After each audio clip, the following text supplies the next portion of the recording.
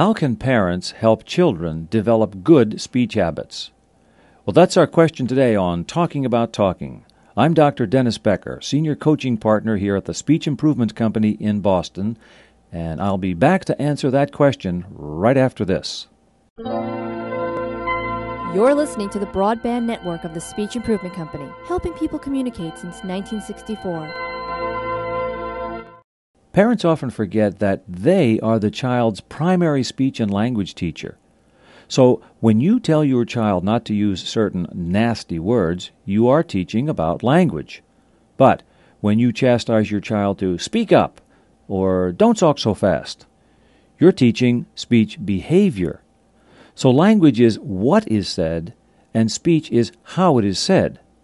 With children under 3, it's best not to teach speech at all. Rather, imitation and good modeling are important learning techniques in these early years.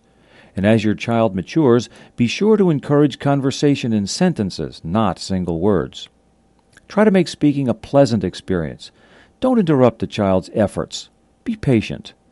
When bad habits come home from playmates, remember, imitation is an important learning technique.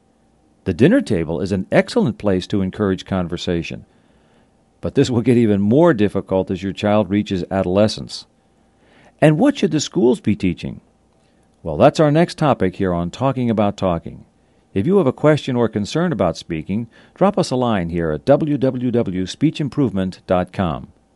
Until next time, this is Dr. Dennis Becker saying thanks for listening and bye for now.